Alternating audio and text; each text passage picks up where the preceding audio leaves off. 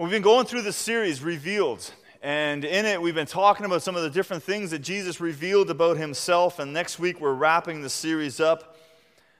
In this series we talked about that Jesus revealed a number of different things, and we could spend a whole year just talking about the different things that Jesus has revealed to us in the Gospels and in Scripture that reveals about God. But we've looked at how Jesus revealed to us that he is God. And we talked about the deity of Jesus in the first week. And then we looked at the second week, we looked at the curtain that was torn. And God revealing that we now had access to him. And so Jesus, when he died, he said, "It is finished," and the curtain was torn. And when he died, all of a sudden it's like, it wasn't just one priest once a year who could go into the presence of God. You and I, we have now full access to God anytime. God is not hidden behind a veil. He's not hidden behind this massive curtain, and only certain people can go in and into the presence of God. You and I are now able to go into his presence whenever we want and whenever we need. And then last Friday, like this Friday, Pastor Peter talked about how the death of Jesus revealed victory. I think very often death is considered as a loss, but with Jesus, when Jesus died, it was our gain. We had victory. And he has victory. And so when Jesus died, he revealed that there is victory. His death wasn't one that was, it was obviously sad, but it wasn't one where he stayed in the grave. And today we are going to talk about the resurrection. And so I want to read to us this morning the resurrection story. And so if you have your Bibles with you, look at Matthew chapter 28, verse 1. That's where we're going to start reading. If you don't have your Bibles, it's going to be on the screen, but we'd love for you to read this for yourself or get your little phone out or whatever device you use to follow along. We're going to work this morning from the premise that Jesus did rise from the dead. You're not going to hear me argue for his resurrection. We're going to talk about the significance of his resurrection, but we're working with the idea that this happened. Scripture says that he rose, so we're going to take Scripture at its word and believe that Jesus rose from the dead. And so I want to read to you one account of the Gospels of his resurrection found in Matthew chapter 28, verse 1. Here it is. After the Sabbath, at dawn on the first day of the week, Mary Magdalene and the other Mary went to look at the tomb. There was a violent earthquake, for an angel of the Lord came down from heaven, and going to the tomb, rolled back the stone and sat on it. I love that. I love that this angel goes up to this tomb, rolls it away as if though it's nothing, and then it's just like, sits on the thing like, I got this, You got to understand, the Pharisees asked that Pilate would put a seal on this thing, that he would secure it. And so there were soldiers posted there. We're going to read what happened to them in a little bit, but there's soldiers posted there. This thing would have been locked up. It wasn't like just anybody could show up and unroll, roll the tomb away and open it up. This thing was locked up. Why? Because the rumor was that he was going to rise in 3 days. And so the Pharisees, they're going over to Pilate and saying, hey, just to kill any of these stories, let's make sure that we secure this thing with soldiers and that we lock this thing up, we put a seal on this thing, so that when his disciples come and try to take the body, there's no way. Because if we don't do this, what's going to happen? The disciples are going to come, they're going to steal the body, and then they're going to say, see, we told you Jesus was going to rise from the dead. And so that's what they did. Well, now the angel shows up and he just rolls this thing away as if it's nothing. Verse 3, his appearance was like lightning, and his clothes were white as snow. Now look at what happened to the guards that were posted. Verse 4, the guards were so afraid of him, of the angel, that they shook and became like dead men. Who wouldn't? The angel said, obviously some time has now passed, from when this happened and when this next verse 5. The angel said to the women, do not be afraid, for I know that you are looking for Jesus who was crucified. So this is not some other Jesus. This is the one who was crucified. This is very important that we know who. He is not here, verse 6. He is not here. He has risen, just as he said. Come and see the place where he lay. So there's the first evidence. Look inside. He's not here. And so the women were able to see for themselves. Then verse 7, then go quickly and tell his disciples, he has risen from the dead and is going ahead of you into Galilee. There you will see him. Now I have told you. So the women hurried away from the tomb, and I love how Matthew mentions their emotion that they have here. Afraid yet filled with joy. I'm sure many of us in this room kind of can identify a little bit with what that's like. You've got some joy, you're so excited, and yet there's like, so glad we're going to buy a house, but how are we going to pay this, and all those kind of like, so afraid and yet filled with joy, and obviously this was far bigger than buying a house. And they ran to tell his disciples. Verse 9. Jesus suddenly met them. I think this is so cool. The angel's like, go, and Jesus is like, nah, I'm going to go and say hi. Before they get to the, you women, you got one up on us guys, just so you know. Jesus, met you first, and a little jealous. But anyway, we'll move on. Greetings, he said. They came to him, clasped his feet, and worshipped him. Then, verse 10, then Jesus said to them, do not be afraid. Go and tell my brothers to go to Galilee, and there they will see me. Over and over, Jesus is saying, you're going to see me. They're going to see me. Go to such and such a place. It's not just some weird illusion. There isn't some mirage. It's a designated place. This was set up. This wasn't like they accidentally thought they saw Jesus. No, they went to the place where Jesus said to go, and there they saw him. And all of these things obviously are huge importance for the proof that Jesus rose. So Jesus is alive. He was seen by many people, and they could have refuted that he was alive. They could have said, no, he wasn't. All these people that are mentioned in the scriptures, they could have said, no, we never saw him. These angels, these ladies, they could have said, I don't know what this Matthew guy's writing about. We never had an angel appear to us in the garden. The disciples could have said, no, I don't remember ever that happening. The two men on the road, they could have said, I don't know what you're talking about. That didn't happen. So all these people saw Jesus, and again, there's proof there that Jesus was indeed risen from the dead. Even the soldiers, if you keep reading Matthew's account, even the soldiers knew he rose from the dead. So what happened is the soldiers, they started going back into town, and they started talking, and they told the Pharisees, what had happened. His angel came down, and so what the Pharisees did, they gave the soldiers a large sum of money saying, here's what we want you to say instead. If you want this money, take the money, but here's what we want you to do. We want you to go out there and tell people that you fell asleep and that the disciples came while you were sleeping and stole the body of Jesus. And then they even offer and they say, if there's going to be trouble with Pilate, we'll take care of it. Because any soldier that fell asleep on duty was executed.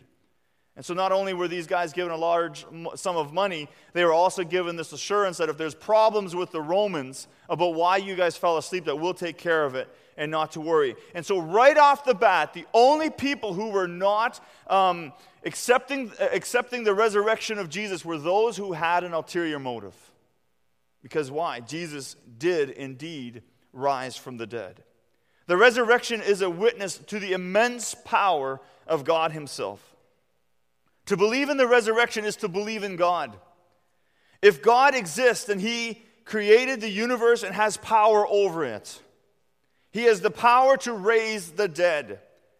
If he does not have such power, then he is not worthy, our God is not worthy of our faith and our worship.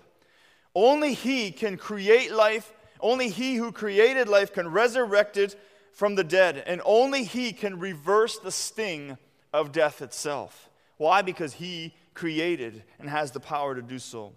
The resurrection of Jesus is a testimony to the resurrection of the human beings.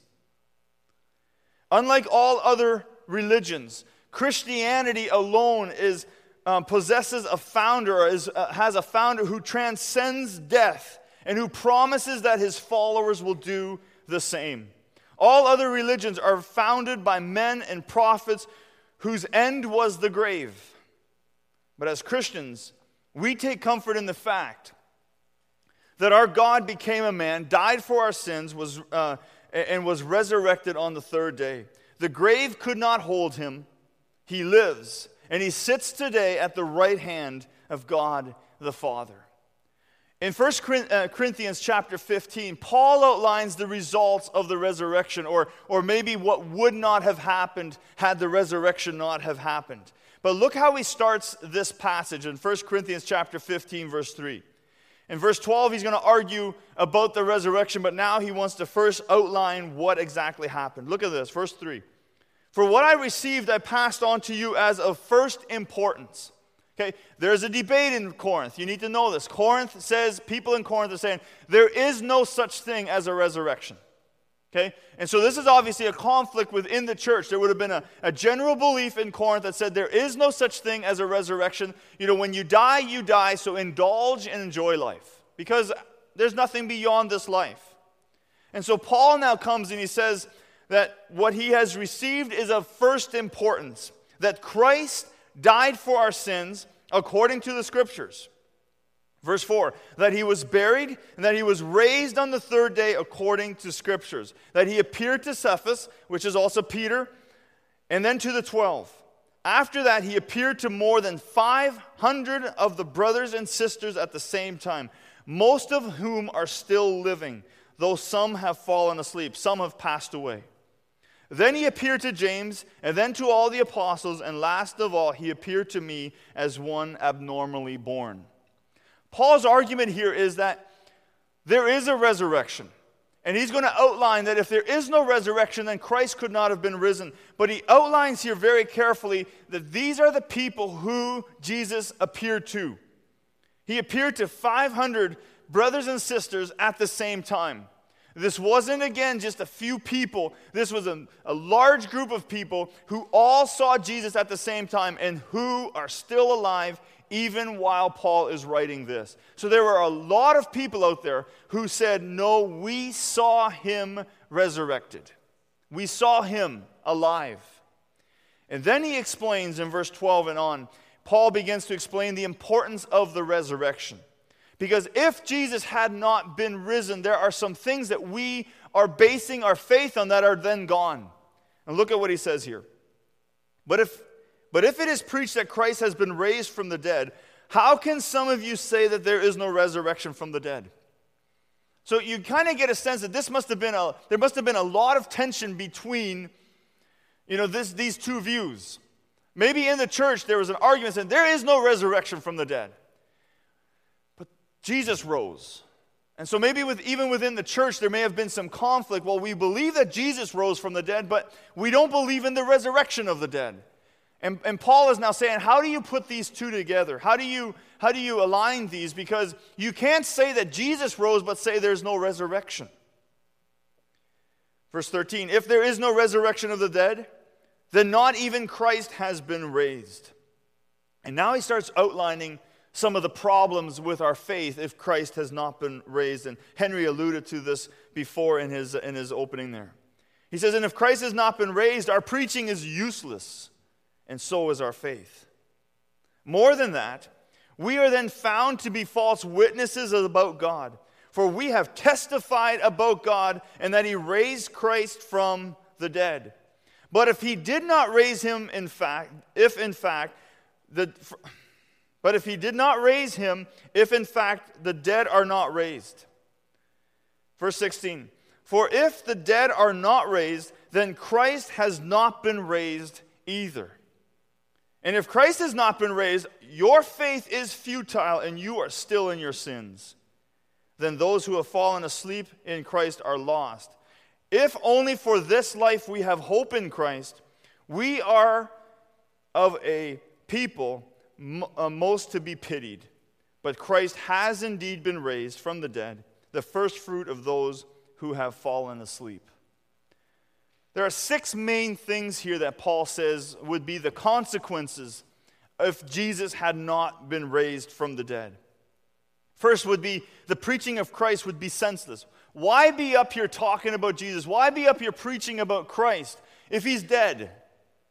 He's just another good guy who lived. And why would we be wasting our time to preach the resurrection, to preach about the power of Jesus, to preach about forgiveness in Jesus is senseless because he's dead.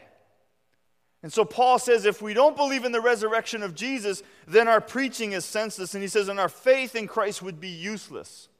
Because it's our faith in Christ that says that we have forgiveness of sin in Jesus. And the reason we say that is because sin could not hold him, and we'll talk about that in a little bit. Verse 3, all the witnesses and the preachers of the resurrection would be liars. Those 500 people, those apostles, Paul himself, he's basically saying we would all be liars if indeed Christ had not been raised. No one would be redeemed from their sin. And all former believers would have perished And finally, Christians would be the most pitiful people on planet Earth. And it makes sense, right? Imagine if we would restrict ourselves to a certain pattern of life. Because, well, as a Christian, I can only do this and this and this. So Paul's saying, if there is no eternal life, if Jesus hasn't been resurrected, if when you die here on earth is all you have, because even Jesus couldn't be raised from the dead, why would you not just indulge in the pleasures of this earth? Because when you die and that's it. So Paul's saying we're the most pitiful people on the planet earth if there is no resurrection from the dead. Why? Because why would we do these things to ourselves if Jesus himself couldn't even have been raised? The resurrection is the triumphant victory for every believer in Christ Jesus. Jesus Christ died, was buried, and rose the third day according to Scripture, and he is coming again. Why is the resurrection of Christ important to salvation? It demonstrates that God accepted Jesus' sacrifice on our behalf. Had Jesus' sacrifice not been enough, Jesus would have stayed dead. I don't want you to miss this. No lamb, no goat, no animal ever came back to life. Why? Because it was never enough. So when the priests would sacrifice goats and they would sacrifice lambs and they would sacrifice all these animals for sin and for other offerings that they had to offer, they always had to sacrifice over and over and over again. Why? Because that lamb was not enough. So if Jesus had not been enough, Jesus himself would not have been raised from the dead because his sacrifice would not have pleased God. But it did. And so God raised him from the dead because the sacrifice that needed to be paid was finally paid in full. It proves that God has power to raise us from the dead. It guarantees that those who believe in Christ will not remain dead. This earth is not our final resting place. That there will be life beyond this life. That one day we will also be resurrected in Christ and spend eternity with him in heaven. The resurrection is one of the major evidences that Jesus Christ is the Son of God. Paul affirms this in Romans chapter 4, verse 1, when he affirms that Christ is the appointed the Son of God in power by his resurrection from the dead. Jesus' resurrection gives us assurance that we can have forgiveness for our sins. Paul contended, remember, he said, if Christ had not been raised, your faith is futile and you are still in your sins. So then the opposite is true as well. Now that Christ has been raised, you and I have forgiveness for our sins and we are free from the bondage of sin. The resurrection tells us that the world that the kingdom of God is ruled by a living God. The founder of religions are dead, and their bones lie dormant in the earth. But the founder of Christianity is alive. 60 years after his death, 60 years after his resurrection, Jesus appeared to John, the apostle, on the island of Patmos. And look at what John says about Jesus in Revelation chapter 1, verse 17. He says, when I saw him, I fell at his feet as though dead. Then he placed his right hand on me and said, do not be afraid, for I am the first and the last. I am the living one. I was dead, and now look, I am alive forever and ever, and I hold the keys of death and Hades. Jesus is alive. 60 years after his death and resurrection, he appears to John to again speak to him and to give him the book of Revelation so that you and I would have that as a beautiful promise for us of what's to come. Jesus' resurrection proves that physical death is not the end of human existence. God, who is the giver of life, has the power to reanimate the human body.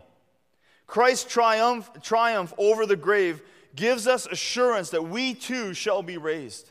You see, if there is no resurrection of the dead, then you and I, we should indulge ourselves on this earth, take in all its pleasures, and not worry about what's to come, because there is nothing to come.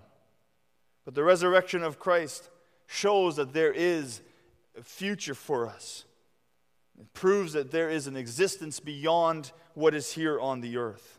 The resurrection showed that Christians will have ultimate victory through Christ. In the book of Revelation, again, Jesus is depicted as the lamb that had been slain and was standing in victory. When you read that passage, it says there that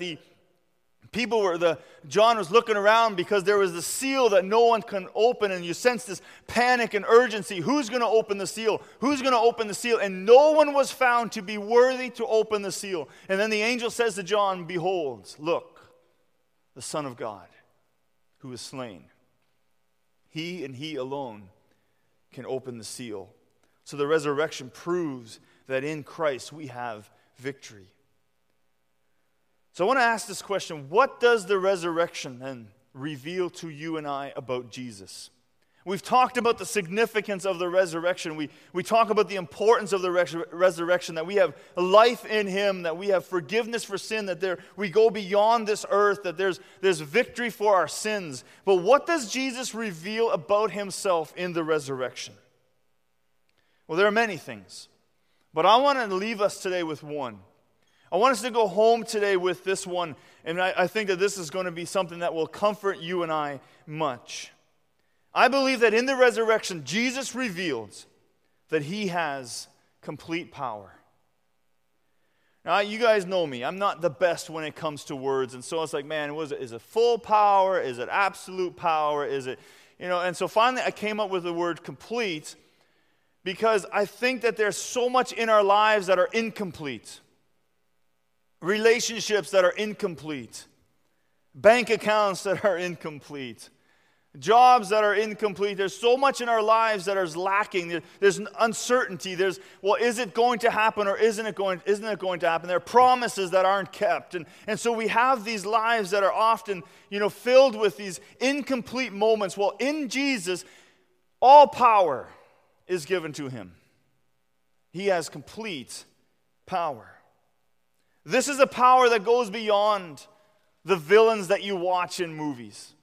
I don't know if you guys are going to watch movies. I'm sure you do.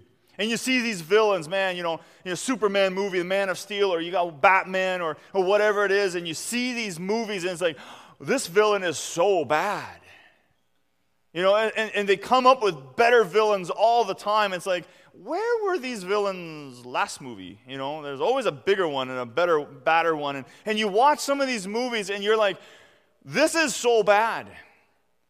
Well, Jesus' power goes beyond those villains, obviously. But it even goes beyond the superhero. Woo, don't you love it when the superhero always wins at the end of the movie? Amazing. Every time. Didn't see that coming. He wins again.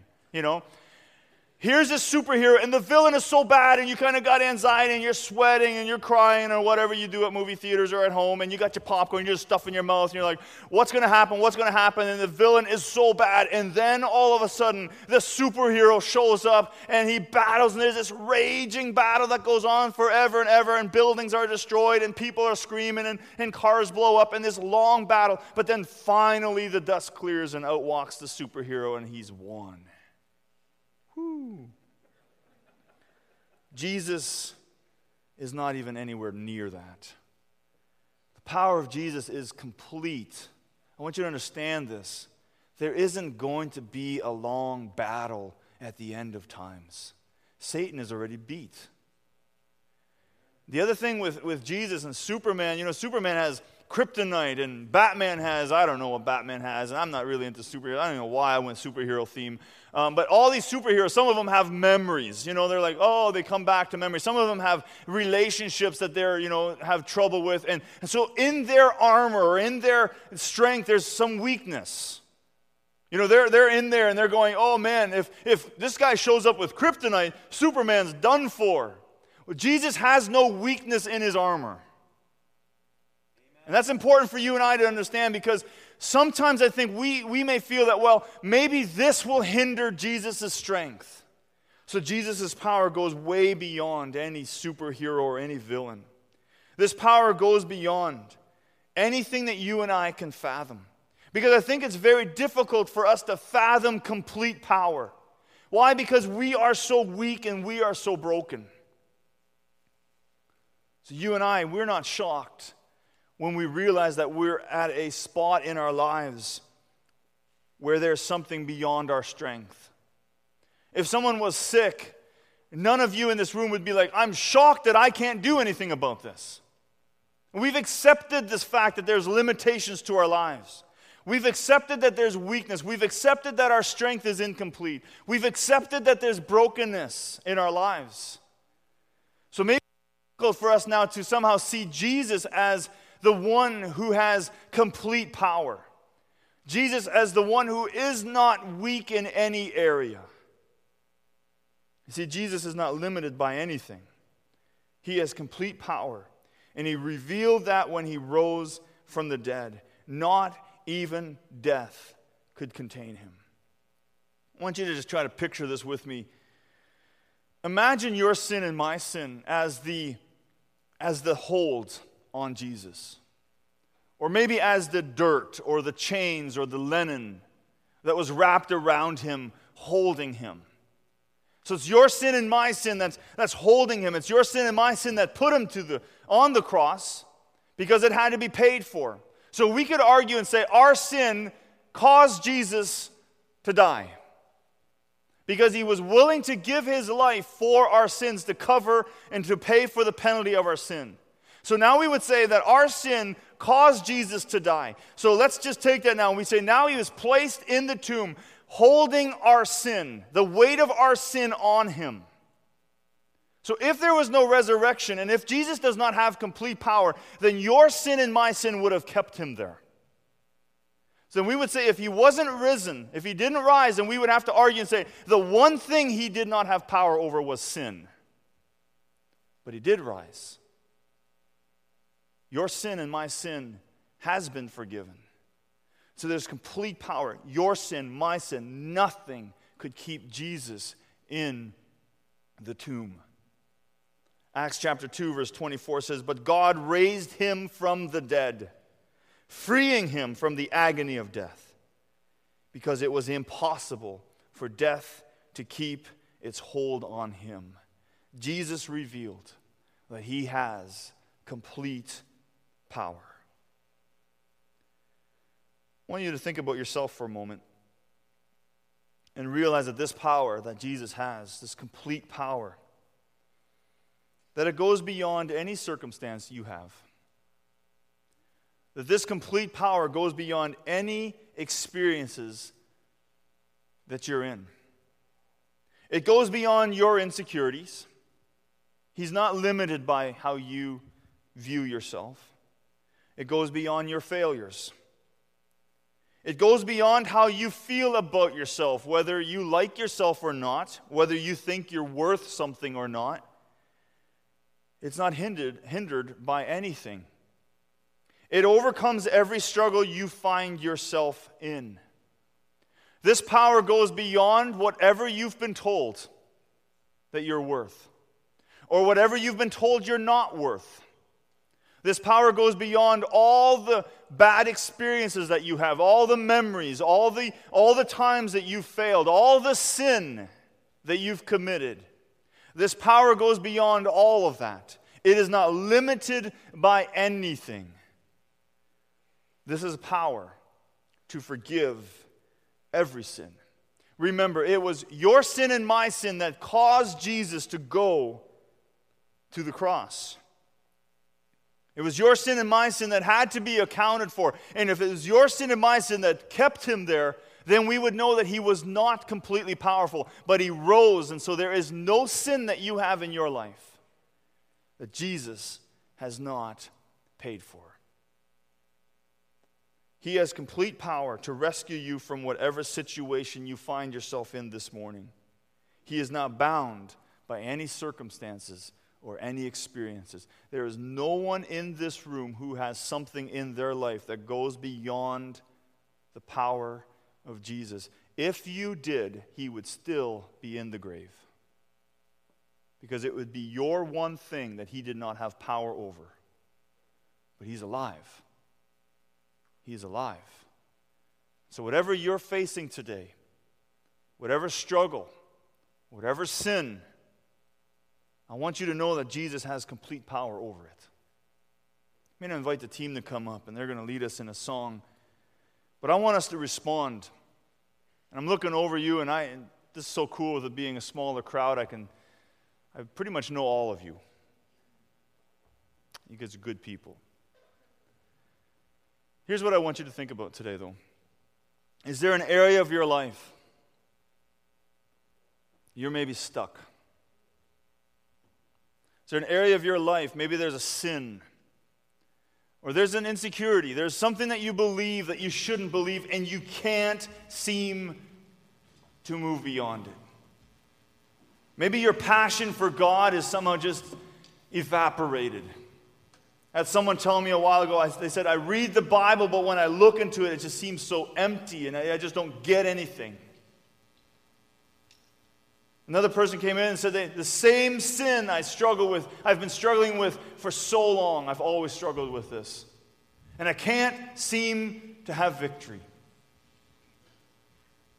See, you and I, we are comfortable with our brokenness.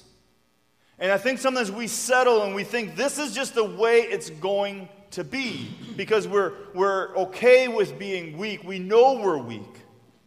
But I want you to know today that Jesus gives you power to overcome whatever you need. So is there an area of your life today that you're like, in this area I must have victory, and I can have victory in Jesus? You know me, I'm not an altar call kind of guy. I'm not going to make you come up, and I know that drives some of you nuts because you'd love to have a big crowd up here and all that. But you need to respond, though. You need to respond. Because if there's an area of your life where you are being, where you're incomplete, if there's an area of your life where you don't have victory, I want you to know today that Jesus has complete victory over that area in your life, and you need to surrender it to Him.